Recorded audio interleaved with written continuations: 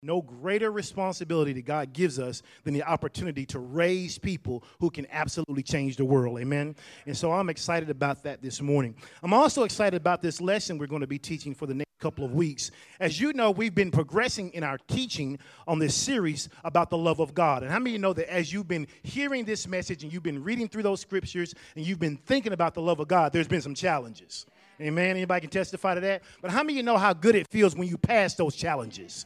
Amen. There's nothing more empowering than to be faced with the test and then to ace the test. And so literally what we want to do is to continue to encourage you on how to ace the test of life. And so we're beginning this series, and it's entitled The Believer's Authority. And it's a 10-point study. And I want to walk you through over the next several weeks about what happened in the kingdom so that you understand that you have an authority that is granted to you so that you are not subjugated to everything just happening to you, that you have power and ability given to you by God to call those things that be not as though they are and then see them manifest in your life. Amen? Tell your neighbor before we get started, say, neighbor, you are not hopeless. That's right. We want to get rid of the spirit of hopelessness. There is no spirit of hopelessness where the word of God is concerned. And so I began to think about this because the Lord gave me a question as I was studying and reading. Many of you know it. We won't even go there this morning. But there's a scripture in the Bible, and it begins to talk about a centurion or a general in the army. And he begins to ask Jesus to heal a member of his family. And he began to ask him by simply saying, I need healing for my son. And then basically what he says to Jesus was really powerful because he says, I don't even need you to come to my house to heal him. I just need you to say he's healed. He said, because if you say it, there's authority in your word. And wherever authority is, everything that's subject to it has to obey. And Jesus marveled at this statement because the man said to him, he said, I am a man of authority, and I have people who are under me, who are subjugated to my authority. He said, in so much that if I say come, they come. If I say go, they go. He says, and so if I have this kind of authority in my realm, then I know what kind of authority you have in your realm.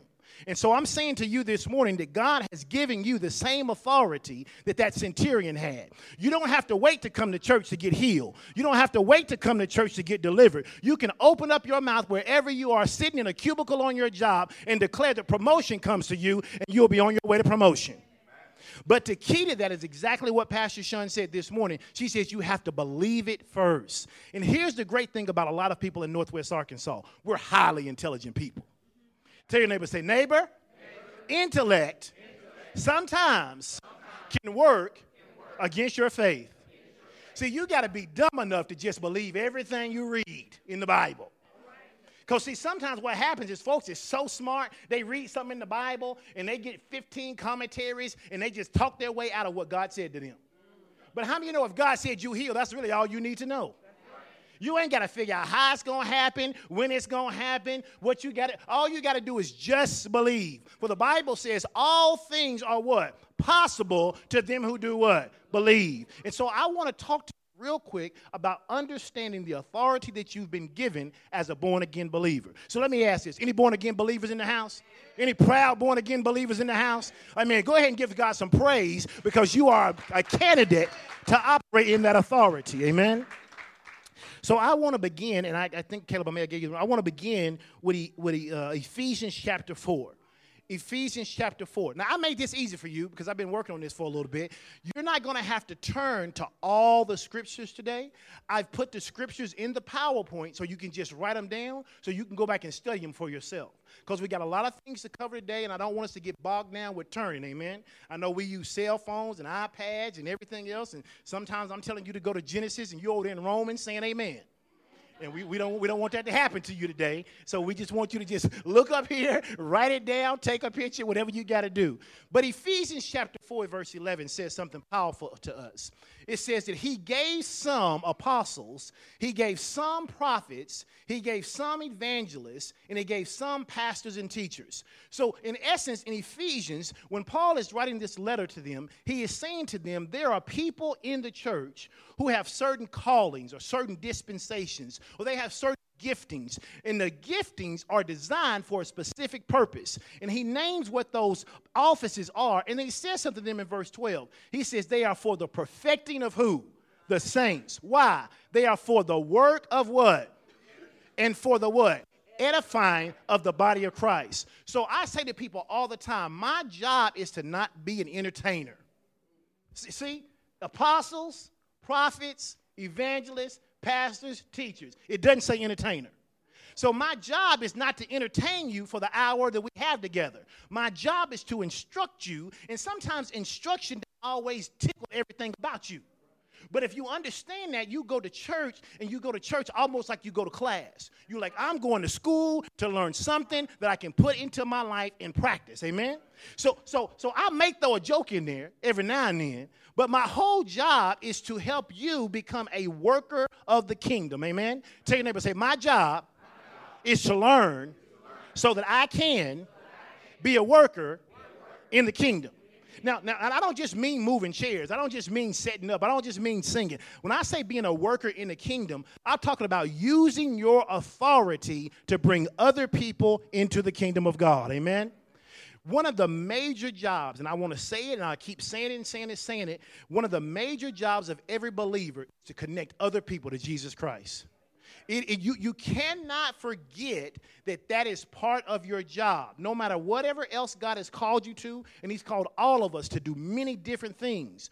Your job is to be a bridge builder between people who don't know God and God himself. And you have to see yourself as having the authority to do that. Say, I have the authority to connect unbelievers to Jesus Christ.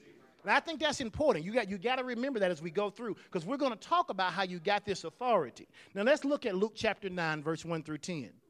Luke chapter 9, verse 1 through 10. We're going to see an example of what Jesus did with his disciples. And I believe that if you look at this, you can see the intent of what God meant for us as a body. For me as a pastor, for you as a partner, and for us collectively as we're supposed to impact the kingdom. So look at Luke chapter 9, verse 1, because we're talking about the believer's authority. It says, then he called his 12 disciples together, and he gave them what? Power and what? Authority. Power and authority. Let me show you what authority looks like. Chase, come here.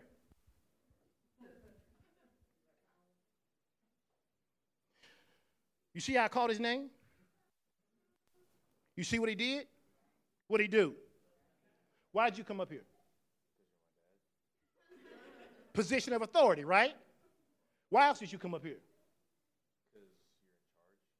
Okay, see how that works? We didn't even practice this, did we? Okay, why? You came up here because I'm your dad and I'm in charge. And what happens if you don't come when I call you? Consequences. Thank you, sir. Go sit down. You understand how power and authority works? You've been given power and authority over every demonic force there is. There's not a demonic force that comes against you that you don't have the power to do just what I did. And watch this. Devils understand when you say go, if you say it with power and authority, that they have to go, because if they don't, there's consequences. So you got to get yourself ready to see yourself as a person who's not begging to get out of poverty, who's not begging to get out of sickness, who's not begging to not be oppressed, who's not begging to get the next job. You got to see yourself as a person who has power and authority, and that power and authority has been granted to you by your Father. And when you understand that your daddy gives you something, and watch this, here's how power and authority works. As a parent, have you ever had your oldest kid someplace else in the house, and the youngest kid was closest to you, and you didn't feel like screaming to the oldest kid, so you told the youngest kid in the family to go tell them to come here? And see, in our house, sometimes it happens that way, and it's with Canaan, and they're like, I ain't doing what you say, and then she have to come back, and she said, they said they ain't coming. I said, go tell them their daddy said come here. Then she go downstairs like this. Daddy said, you better come upstairs right now, and if you don't, why? Because she's been given power and authority. And when you receive power and authority, you don't act the same way you used to act. When you understand your power and your authority that's been given to you, you go out and you do things differently. So the Bible says he gave them power and authority over who? Some of the devils.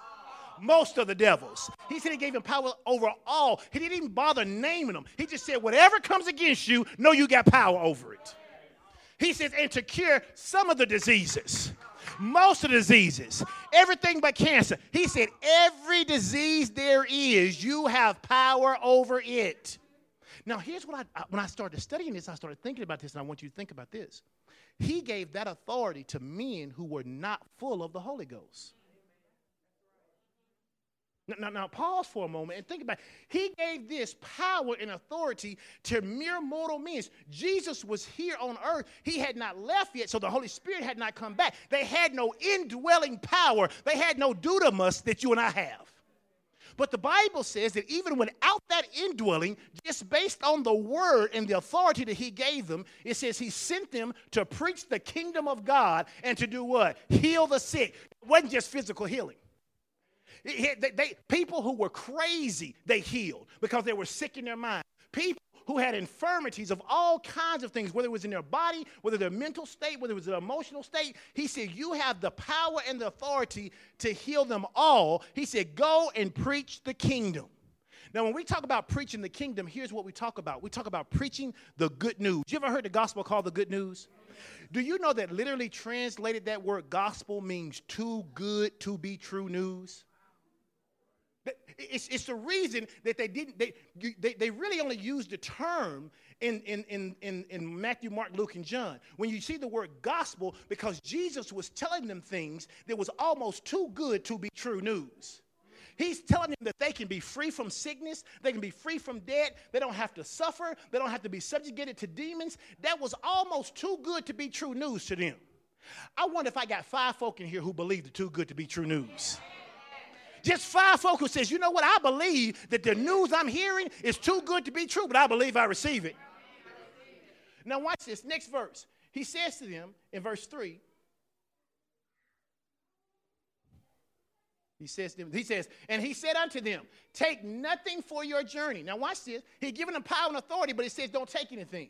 He said don't take chef. He says don't take your script, don't take a coat, don't take bread, don't take no money. He says don't take two pieces of coat, don't take nothing with you.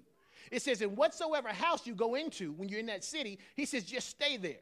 He said, and then depart out of that same house. In other words, don't go looking for something better. He says, when you go into the city, just go into the city. The people who open up their house to you, you stay there. Next verse. He says, and whosoever will not receive you when you go out of that city, he says, simply shake off the very dust from your feet for a testimony against them. It says, and they departed, and they went through the towns. Now remember, they've been given a commission. Tell your neighbor, say, neighbor, they've been given a commission. Now, help me, preach to me this morning, what was their commission? To preach the kingdom, heal the sick, and to cure all diseases. It says, and they departed, and they went through the towns, preaching the gospel, and doing what? Healing everywhere. Okay, next verse. It says, then Herod heard of all of this, and he says, and he was perplexed because he knew that, one of my translators said he knew he had beheaded John the Baptist. He said some said that John the Baptist was raised from the dead, and some of them said it was Elijah had appeared, and others that one of the older prophets had risen again. Verse 9. It says, but Herod said, John I have beheaded, but who is this of who I hear such things? And he desired to see them. It says, and the apostles, when they returned. Now, remember, they were given a commission. They went out, they did their job, they returned, they told him all that they had done. And he took them, and they went aside privately into a desert place belonging to the city called Bethesda. Now watch this. Here's what happened. They received power. They got that power. They went out and did exactly what that power told them to do. You and I have the same ability. Oh, I didn't get no amens on that. You got to believe. Listen, sometimes you got to say amen even if you ain't sure. Because amen means it's so. I said you have the same power and the same ability to go out and do exactly what those disciples did. Amen. See, there you go. Y'all quit class. You got to go out and do exactly what God has told you to do. Did you notice they didn't have a dialogue with Jesus about their educational level? They didn't have a dialogue with Jesus about their ethnicity. They didn't talk to Jesus about whether or not they were qualified, whether they had been to seminary. They just got a word that said, go out, preach the gospel, and heal the sick, and cure them of all their diseases. The Bible says they went out and did that, and they returned and told Jesus all about it. That's what church ought to look like. That's what church ought to look like. We ought to come in here, make our confessions, sing our songs, get empowered, and spend our next 6 days out there changing the world. Tell your neighbor, say, neighbor, church is more than this 1 hour.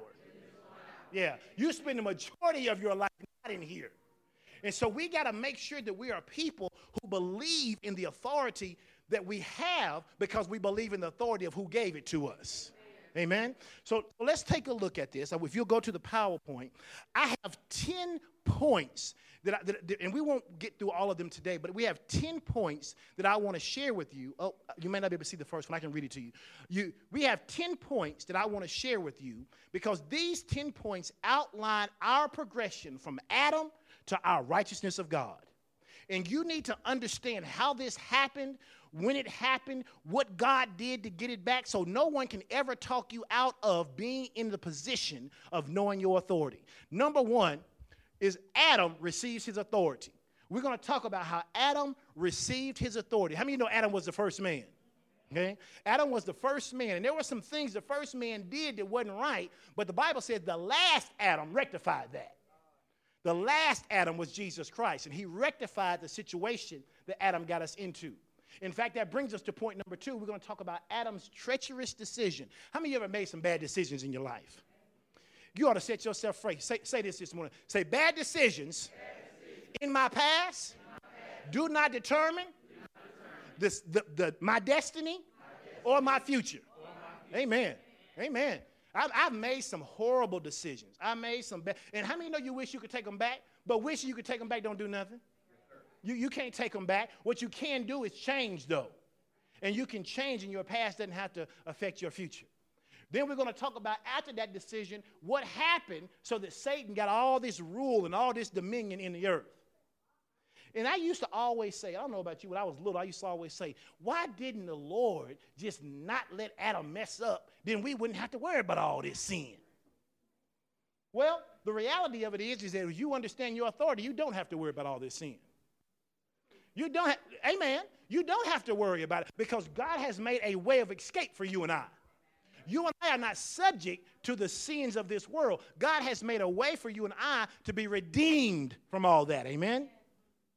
And then we're going to talk about how, number 4, the incarnation of the Word. Satan came and he was ruling, but God never left it up to Satan. He never left us without hope in this world. The Bible tells us, and I love this scripture, it says, in the beginning was what? The Word, and the Word what? Was with God. And then you go down to verse 14, and it says, and that Word became flesh. And it dwelt among us, and we beheld the glory of that Word. And so you and I have to understand that, man, it may seem like life is rough. It may seem like life is tough, but we have Jesus. We have Jesus. And if you have Jesus, you are not in this world without hope. Amen? And then we're going to talk about how the ultimate sacrifice came, because that plays into how you and I got redeemed. And if you don't understand these steps and you don't see these steps, you ain't got to memorize them, but you have to know, listen, I'm not just believing some fairy tale. This is a sequential order of how God set us free. Number 6 talks about the new creation. Say, I am a new creation in Christ Jesus. See, and I love the illustration that we talk about so many times about a butterfly. Because a butterfly is not just something that's been re-imaged or remade.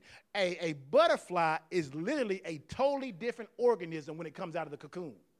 It is not the same thing that went in. It's not that caterpillar. They don't even have the same DNA structure. Everything changes when that butterfly comes out the cocoon.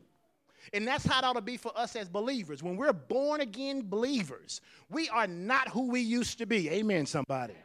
We are not who we used to be. Now, there are some things, because we are human, that we have to unlearn, but the spiritual side of us is created brand new in the image of God. Amen? And then we're going to talk about this image of God, because I believe it's so important that in the society that we live in, that we understand who God is as a father. Because in this world, we've had so many poor examples of fathers. Now that ain't an indictment against anybody in here, but in the world, we've had so many poor examples of what a father is, and some of us in here have had poor examples of what fathers is. And if you're not careful, you'll begin to relate to God in the way you relate to your natural father. And tell your neighbor, say, we don't ever want that to happen. Right. I don't care how good your dad is, you always want to see God as better than that. Because the Bible says to us, it says, if your earthly fathers, being evil, know how to give good gifts, then how much more does your heavenly Father want to give you gifts that bless you and increase you? Amen? And so we got to make sure that we see the image of God as our Father for who he is. And then we talk about how that image, in point 8, we talk about how that image translates into our righteousness. Hear me when I say this. You are not righteous because of what you don't do. You are not righteous because of what you don't do. If you believe that you are righteous because of what you don't do, you have put yourself back under the law.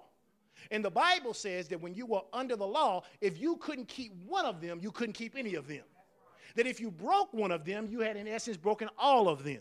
So you must understand that your righteousness is not of the fact that you can or can't control yourself to do something. Your righteousness has been given to you because of what Jesus did. Now, this is going to open up a whole new can of worms because people say, well, wait a minute. If I'm already forgiven of all my sins, past, present, and future, does that mean I can just wild out and do whatever I want to? No. I tell people, if you have somebody who's good to you, now think about this. If they're really, really good to you and somebody's treating you right, do you want to just use and abuse them? No. So the relationship with the Father is the same. We don't not sin. Well, some people don't not sin because of the consequences. We don't sin because we don't want to disappoint the Father because we have such good relationship. We have such good relationship. If somebody said to you, I'm going to be your friend no matter what you do to me, that don't give you a license to just treat them bad. In fact, when someone says, I'm going to be your friend no matter what we go through, it makes you want to do something nice for them even the more. So when God says, I'll never leave you, I'll never forsake you, Lord, I'll be with you even to the end of time, that don't make me want to go outside and just wild out and do all kind of crazy stuff because he's going to forgive me. It means I want to cultivate that relationship. And you have to understand that righteousness is not of you, it is of God. And then we're going to talk about how when you understand that, and for point number 9, how you become created in Christ Jesus in his image and in right standing. I want you to understand something. If you could ever see yourself the way God sees you, you feel invincible. You feel invincible. There was a man in the Bible, and the Bible says he was hiding out in a wine press. And he was terrified. He was hiding from God. And when God saw him hiding, he called him a coward. He called him a mighty man of valor. Even in your worst of times, God ain't talking bad to you. You better hear me this morning. Even when you blew it, even when you messed up beyond messed up, God is not talking to you about how you blew it and how bad you are, and you're a horrible dad, you're a horrible mother, can't believe you did this, you call yourself a Christian. The Bible says those words come from the devil because he's an accuser of the brethren. Listen, God may say to you, I need you to change. You're not heading in the right direction. But if you're hearing stuff like you just stupid, you just dumb, that ain't God. That's not God. God didn't talk to his children that way. God's not throwing his children away. God ain't picking us out. Do you understand if God was going to pick us based on sin, we might as well all turn these mics off and get up out of here right now? I don't care what you have done, what you're thinking about doing, or what you will do. If it was based on that, none of us qualify. Tell your neighbor, say, neighbor, you qualify in spite of. That's right. You qualify in spite of. And we're going to talk about how to see ourselves in spite of ourselves. And then the last point, we're going to talk about this power and authority and how when God gave it to us, it placed all things under our feet. Amen? All things. That means poverty. That means sickness. That means depression. Everything that's not of God is under our feet. We have authority over it. But you have to demonstrate that. You have to demonstrate that power. If you are employed and the person above you gives you certain authority, if you don't act in that authority, the people under you won't believe you have that authority. You know, if you're a boss and you keep telling people if they late for work, you're going to write them up, but they keep being late and you'll never write them up, they don't believe you. You keep telling your kids what you're going to do if they don't do something. They keep doing the same thing and you don't do something. They don't believe you. You keep telling the devil how you ain't going to bow to sickness, but you keep bowing to sickness. He don't believe you. And if he don't believe you, he going to keep antagonizing you. He's going to keep terrorizing you. So I got to get you to believe what the Bible says about you, because the moment you believe it, we talked about this a few weeks ago, out of the abundance of your heart, your mouth will start to speak. And then it won't be making confessions just on Sunday when we say, come on, time to make confessions. You'll wake up in the morning and out of your heart, you'll start making your confessions. Out of your mouth, you'll start saying the very things that God has said to you because you believe them. I was talking to a friend of mine.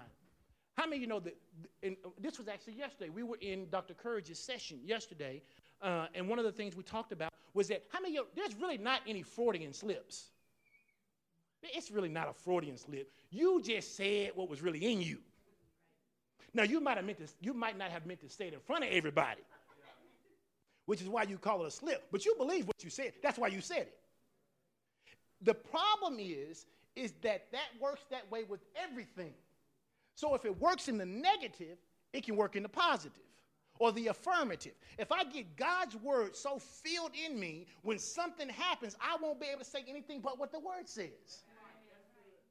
And wouldn't it be wonderful that when sickness showed up, the first thing that came out of my mouth was that I'm healed of the Lord? Wouldn't it be wonderful if the first time they diagnosed my child with a learning disability, I said, no, my kids are anointed to learn. And all the teachers they're ever going to have are anointed to teach them. That they excel in school, and that they do well, and in fact, they graduate with high honors. Wouldn't that be a better confession than, oh, my Lord, I don't know what I'm going to do? But whatever you put in your heart is what is going to come out in abundance, and it can't be anything other than that. And so when we talk about this power and this authority, I want you to understand this. So let's hit this first point. Number one, this first point about Adam receiving his authority. So when we talk about Adam receiving his authority, there's two scriptures I want you to just kind of think about. Let's go back to point number one. Because, there we go. Adam receives his authority. Adam was created by God. He was given such authority that there's a thing in the Bible that says this. It says that God brought the animals to Adam. But when he brought the animals to Adam, if you read the story clearly, the Bible says that what he actually did was he put his hands in the dirt. He scooped up dirt, just a pile of dirt, and he said to Adam, what is this? And the Bible says that whatever Adam called it, that's what it became. Power and authority. Whatever you call it is what it becomes. So literally, if you could get the picture, God and Adam are in the midst of the garden. He's scooping up dirt. He says, Adam, what is this? Adam says, it's a bird, and the dirt flies away. Literally, he picks up dirt. He says, what is this? And Adam says, it's an elephant, and literally it becomes an elephant. He illustrates this point for you and I because the Bible says that we were made in God's. The Bible says that Adam was made in God's. So if Adam can call those things that be not, and they can become, church, you can too. There are things in your life that you need to be scooping up. Quit calling it a pile of dirt. Call it what you see in it. Don't scoop up your debt and call it poverty. Scoop it up and say, I have more than enough to put in store. Tell them and say, it's time to call it something. Now, the Bible says in Genesis 1:26, it says, and God said, let us make man in our image and after our likeness, and let them have dominion over the fish of the sea and over the fowl of the air, and over every cattle and over all the earth, and over every creeping thing that creepeth upon the earth. It says in verse 27, so God created man in his image. In the image of God created he him, and made male and female. Verse 28 says, and God blessed them. Let me not skip over this. Let me help you. I'm not just preaching to men. I'm preaching to men and women. Literally, this whole ideology about what a woman can do and a man can do this, but a woman can't do that. Listen, that's foolishness. That's doctrine. God said in the beginning, before he actually ever created man, he created in man, man and woman. So literally, when he called Adam, he called woman. So don't let somebody tell you, ladies, that there are certain things you can't do because somehow the anointing on your life is less than somebody else. You are just as powerful, you're just as anointed, and you are just as powerful. So the Bible says he called them together. Verse 28 says, and God blessed them, male and female, and God said unto them, male and female, he says, be fruitful and multiply and replenish the earth and subdue it. He says, have dominion over the fish of the sea and over the fowl of the air and over every living thing that moveth upon the earth. It says, and God said, behold, I have given you every herb-bearing seed, which is upon the face of the earth, and every tree, in the which is the fruit of the tree yielding seed, and you shall have it for meat. Now notice, when he says this to them, here's what he says. He says, I've given you power and authority, and with the power and authority, I gave you a seed. And he said, that seed contains everything you need. If you plant it, if you cultivate it, you can eat the harvest of it. So literally, what God is saying to you and I, if you translate what he's saying to Adam to our day and time, God says, I've called you, I've given you power and authority, and I've given you skills and talents or seed. He says, now, whether you eat off that seed or not will depend on how well you plant that seed, how much time you spend cultivating that seed, and whether you believe it's going to bring you a harvest. There's not a farmer in the world who gets up at 4 o'clock in the morning and plows his field all throughout the plowing season. And then he waters it, he protects it, he weeds it the whole time. Talking about, I ain't going to get no harvest, I ain't going to get no harvest, I ain't going to get no harvest. The reason he gets up at 4 a.m. is because he believes at the end there's going to be a harvest. The reason I come to church and learn the word is because I believe at the end. Y'all preaching this morning. You got to believe there's going to be a harvest coming because God promised it. He said, everything I gave you, I gave it to you. And the Bible says, and later on in the New Testament, it says he gave us everything that pertains to what? Life and verse 30. It says, and every beast of the earth, and to every fowl of the air, and to everything that creepeth upon the earth, wherein there is life, I have given every green herb for meat, and it was so. And then verse 31 says, and God said everything that he had made, and behold, he saw it, and it was good. And the evening and the morning were the sixth day. Now understand something. God gave us all of this power and authority, not just to sit back and say, we got it. He gave us the power and authority so that we could use it because he understood that you and I were going to need it to live in this earth where there was a devil running around, but he didn't want us to be subjugated to that devil, so he gave us the power and the ability and the authority to live at a higher level, amen? Take a neighbor and say, neighbor, it's time to go back to Eden. Yeah, when we sing the song, that's what we're talking about. It's time to go back to when we got that power and that authority given to our lives. Now understand, God creates, but notice what he did after he created. He delegated. He created, but he delegated his authority to man. And who did he give that authority to? Adam. And by virtue of giving it to Adam, when he created Eve and called Eve out of her, he gave her the same power and the same authority. Now, Psalms chapter 8, verse 3 through 9 talks about the authority that was given in his name. Because when you have real authority, authority is always based on where it comes from. Because I can't tell my youngest child to go tell your child to come to me. Because your child might not recognize me as an authority figure. They be like, I ain't coming to him. Ain't my mom, ain't my daddy. How many old people done said that before? We were laughing the other day because we got a lot of kids in our neighborhood. And our thing is, if you come to our house, I don't have to be your mom and daddy, but you're going to do what I say do when you at my house. Because that's power and authority. But it's funny because one of the little kids, who, you know, a little while back, she didn't recognize that. So she was like, well, you ain't my daddy. Well, I am while you're here. See how power and authority will just take dominion of wherever it goes? See, power and authority is not subjugated. It says, you know what? I have power and authority, and in any place I have influence in my realm, I'm going to exercise that power and authority. And so the Bible in Psalms chapter 8, it begins to talk about this. And I won't read all of it, but I want to read the first few verses. It says, when I consider thy heavens in the work of thy fingers, the moons and the stars which thou hast ordained, it says, he asked the question, what is man that thou art mindful of him, and the Son of Man that thou visitest him. Verse 5 says, for thou hast made him a little lower than the angels. Now hear me when I say this.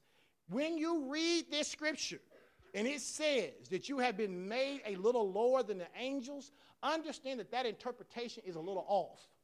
Because if you read it in its original translation, it says you've been created a little lower than Elohim.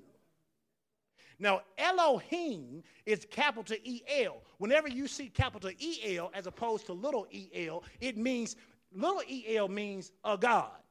Big E-L means the God. So it says you have been created a little lower than the big God. Not angels. And we know that that's a wrong translation because the Bible says that angels that we give, they're ministering angels. They do what we ask them to do. So how many know you can't be subjugated to somebody you over? So tell your neighbor, say, neighbor, we are not lower than angels. Say, in fact, we have millions of angels working for us. Oh, I wish y'all understood that. Now you want to talk about a teaching? You want to talk about a teaching if you understood the fact that when you open your mouth and you say something that the Bible says that angels cannot distinguish between your voice and God's because they sound the same to him. So when you begin to declare that sickness is over your life, angels move just as fast for you when you speak God's word as they do when God speaks to them. That's the power and the authority that Adam had. And the Bible says, in fact, that the angels looked at God and they said, what is it about man that you are so mindful of him? Why do you spend so much time always being concerned about how man is? And God says, because I made him after my own image. And literally, when God sees you and I struggle, it's like he's struggling himself. He sees us, and he sees us just like he sees himself. And so my job is to get you to see yourself just like God sees you. And so we understand that Adam received this authority. But then the mistake would happen. Point number 2, Adam made a treacherous decision. Because in this particular thing, we find out that God told Adam, he said, Adam, he said, I've given you everything in this garden. He says, you can partake of everything, but there's just one thing I need you to set aside for me. He said, just one thing, and I need you not to eat the fruit that's in the tree in the midst of the garden. He said, you can eat everything else. He said, it's all yours. He said, all I need you to do is to set that aside because that represents the power and the authority that I've given you. He said, but it also represents the fact that you never forget who gave you that power and authority. Because you know you don't eat of this tree because I've told you not to eat of this tree. And so the Bible says that there was this serpent, and he was beautiful, and he was cunning, and he came. And depending on who tells the story, it's the woman's fault. Or depending on who tells the story, it's the man's fault. But that's why I started off by saying he gave them power and authority. But Sean said it was clearly the man's fault. We ain't going to deal with whose fault it is. What we're going to deal with is the fact that they didn't obey God. And in not obeying God, they forfeited their power and authority. The same thing is true. When we talk about disobeying God, we ain't talking about whether you saved or not. You may not agree with it, but theologically, I can prove it to you. Once you get saved, you are saved. There is no going back and forth and all that stuff. Listen, if the power to save you can save you and something else can get you unsaved, that power wasn't great in the beginning. Oh, no, folks like, wait a minute now, Pastor. Listen, let me help you. The Bible says that you were born of an incorruptible seed. Now, y'all, we got enough degrees in this room to plaster this wall with. What does incorruptible mean? It can't be. So if I get born of something that can't be corrupted, how is sin going to corrupt it? If sin can corrupt it, then which one is stronger, sin or the blood? Now you sing the song. There's nothing but the blood. You sing that. You just go on and on about the blood and how the blood did this and the blood did that and nothing but the blood, and you sing about the blood. But then you always talking about how you done sin and how you're going to hell. The sin was not about a destination. The sin that the enemy brought to Adam was to get him to let go of his power and authority. He didn't care where Adam ended up. The devil doesn't care where you end up. His job is to make your life hell on earth. He really don't care where you end up. Oh, you end up in glory with the streets paved in gold, but you live like hell for 75 years. He doesn't care. He wants to wreak havoc over the place where he has dominion.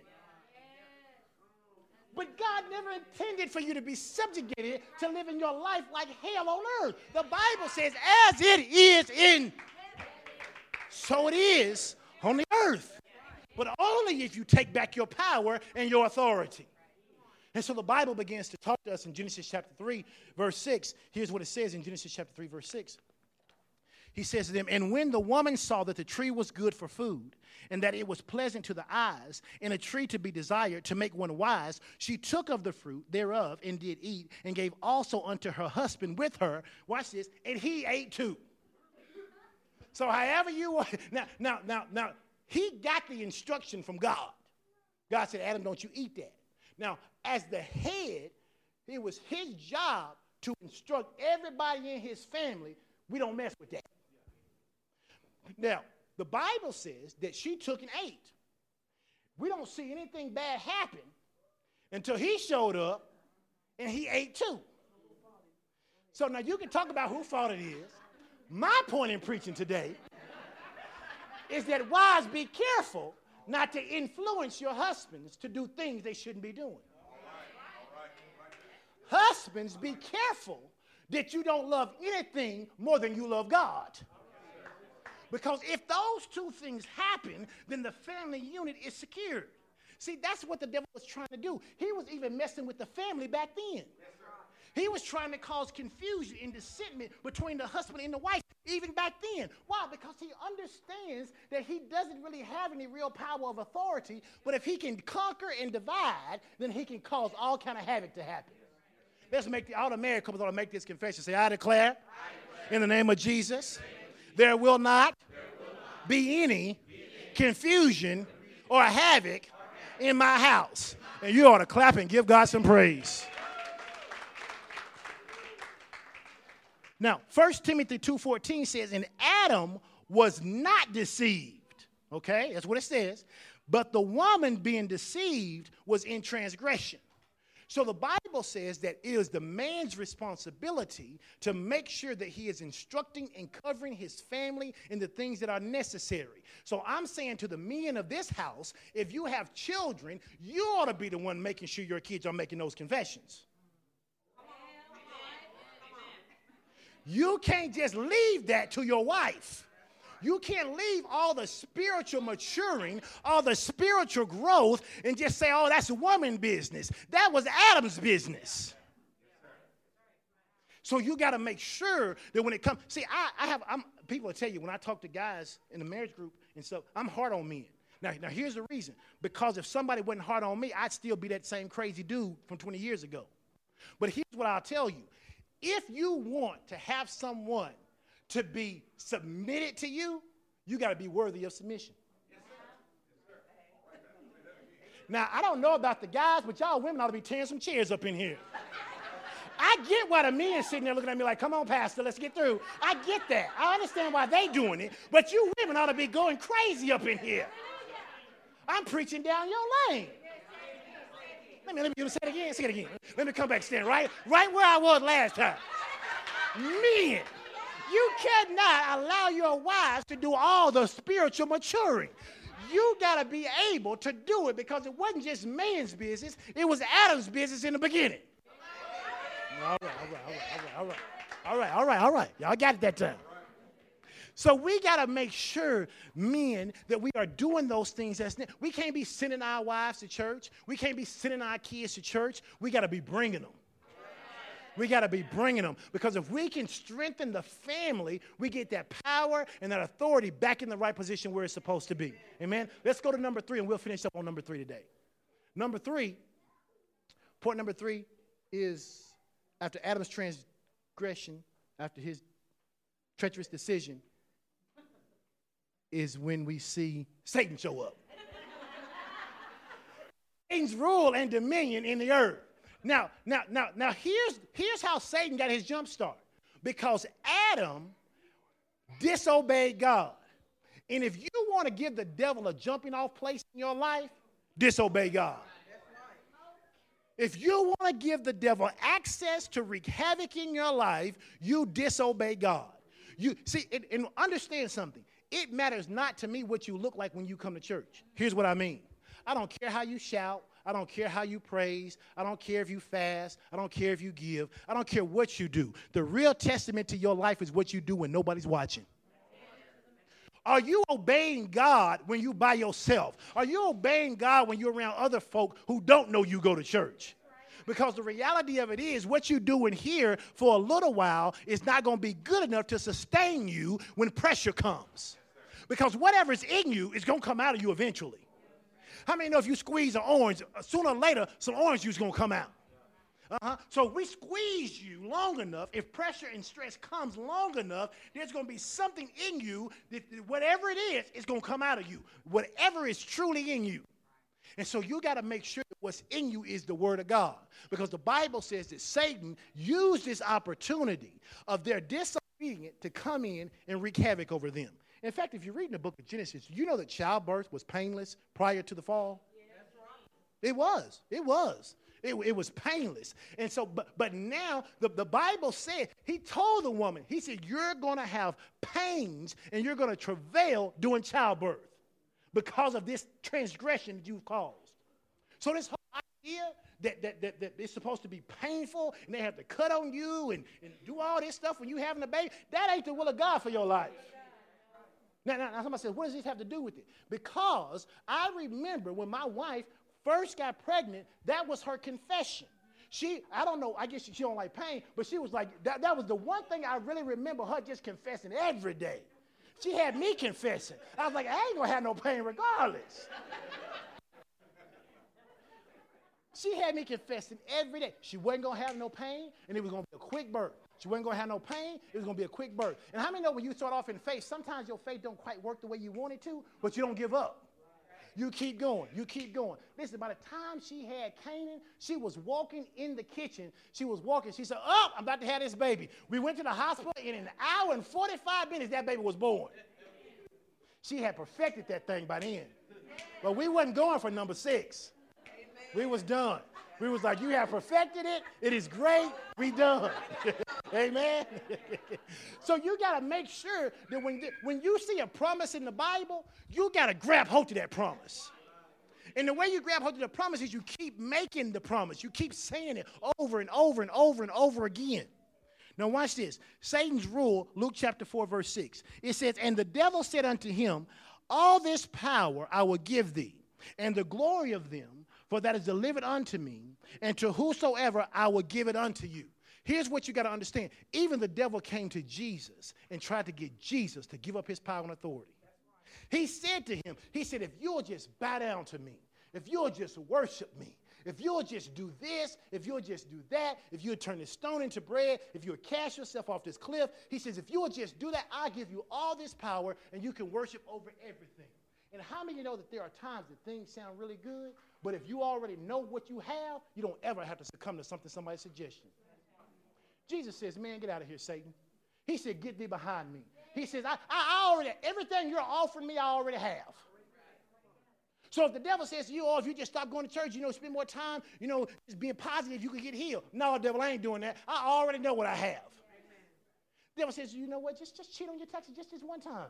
Just a little come up. Just cheat just one time. Don't do it. You already have everything you need. Don't be claiming kids you ain't got in your house. Using fake Social Security numbers, trying to get back a bigger check. Don't do that. There's a better way. Oh, y'all act like y'all ain't know nobody. I ain't talking about y'all. But you act like you don't know nobody. Now y'all like, oh, yeah, I know somebody. I know.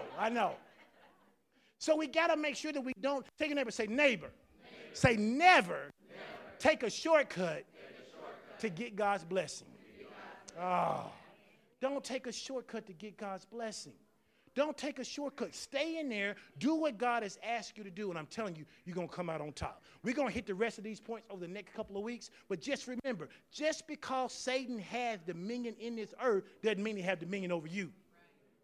You've been set. I asked earlier, any born-again believers in here? If you're a born-again believer, you are not subjugated to the devil's rule. Amen? This last verse, 1 Corinthians 4:4, 2 Corinthians. It says, in whom the God of this world, that's the devil, he has blinded the minds of them which believe not. Notice what happens when you don't believe. The devil comes in and he blinds you. He blinds you to the things of God when you don't believe. Believing is a choice. Tell your neighbor, say, neighbor, believing is a choice. I use this example all the time because people know it. Not you, but your friends. You ever had a friend? Because, see, people get happy when you talk about their friends. Not them so much. But have you ever had a friend who you tried to tell that the person they was dating wasn't being faithful? But they didn't want to hear nothing you had to say. In fact, they were like, you jealous of me? You hating on me? You just don't want me to be happy? You just jealous because I got somebody better than who you got? All this other stuff, right? But in the end, what you said was true. But you was their friend to the end from the beginning. Why didn't they believe you? Because the thing they wanted had blinded them. Because the thing, and people even saw warning signs and didn't want to believe it. Why? Because the thing you wanted blinded you. You can't be so desirous of something that if God says no, you're still trying to find a way to get it. Oh, I could set you free this morning. Some of y'all just need to break up already. You keep trying to hold on to him.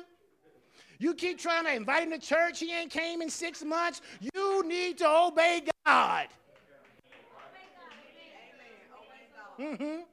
Some of y'all, the Lord done told y'all to go back to school, and you keep talking about how you can't do it. Don't wait till you lose your job and be forced to go back to school. Make provision while you have provision. Don't be blinded by things the devil's trying to blind you to when God is saying something different. When God says something, obey God. It says, in whom the God of this world has blinded the minds of them which believe not, lest the light of the glorious gospel. What did we say the gospel was? It was too good to be true news. That the light of the glorious gospel of Christ, which is the image of God, should shine unto them.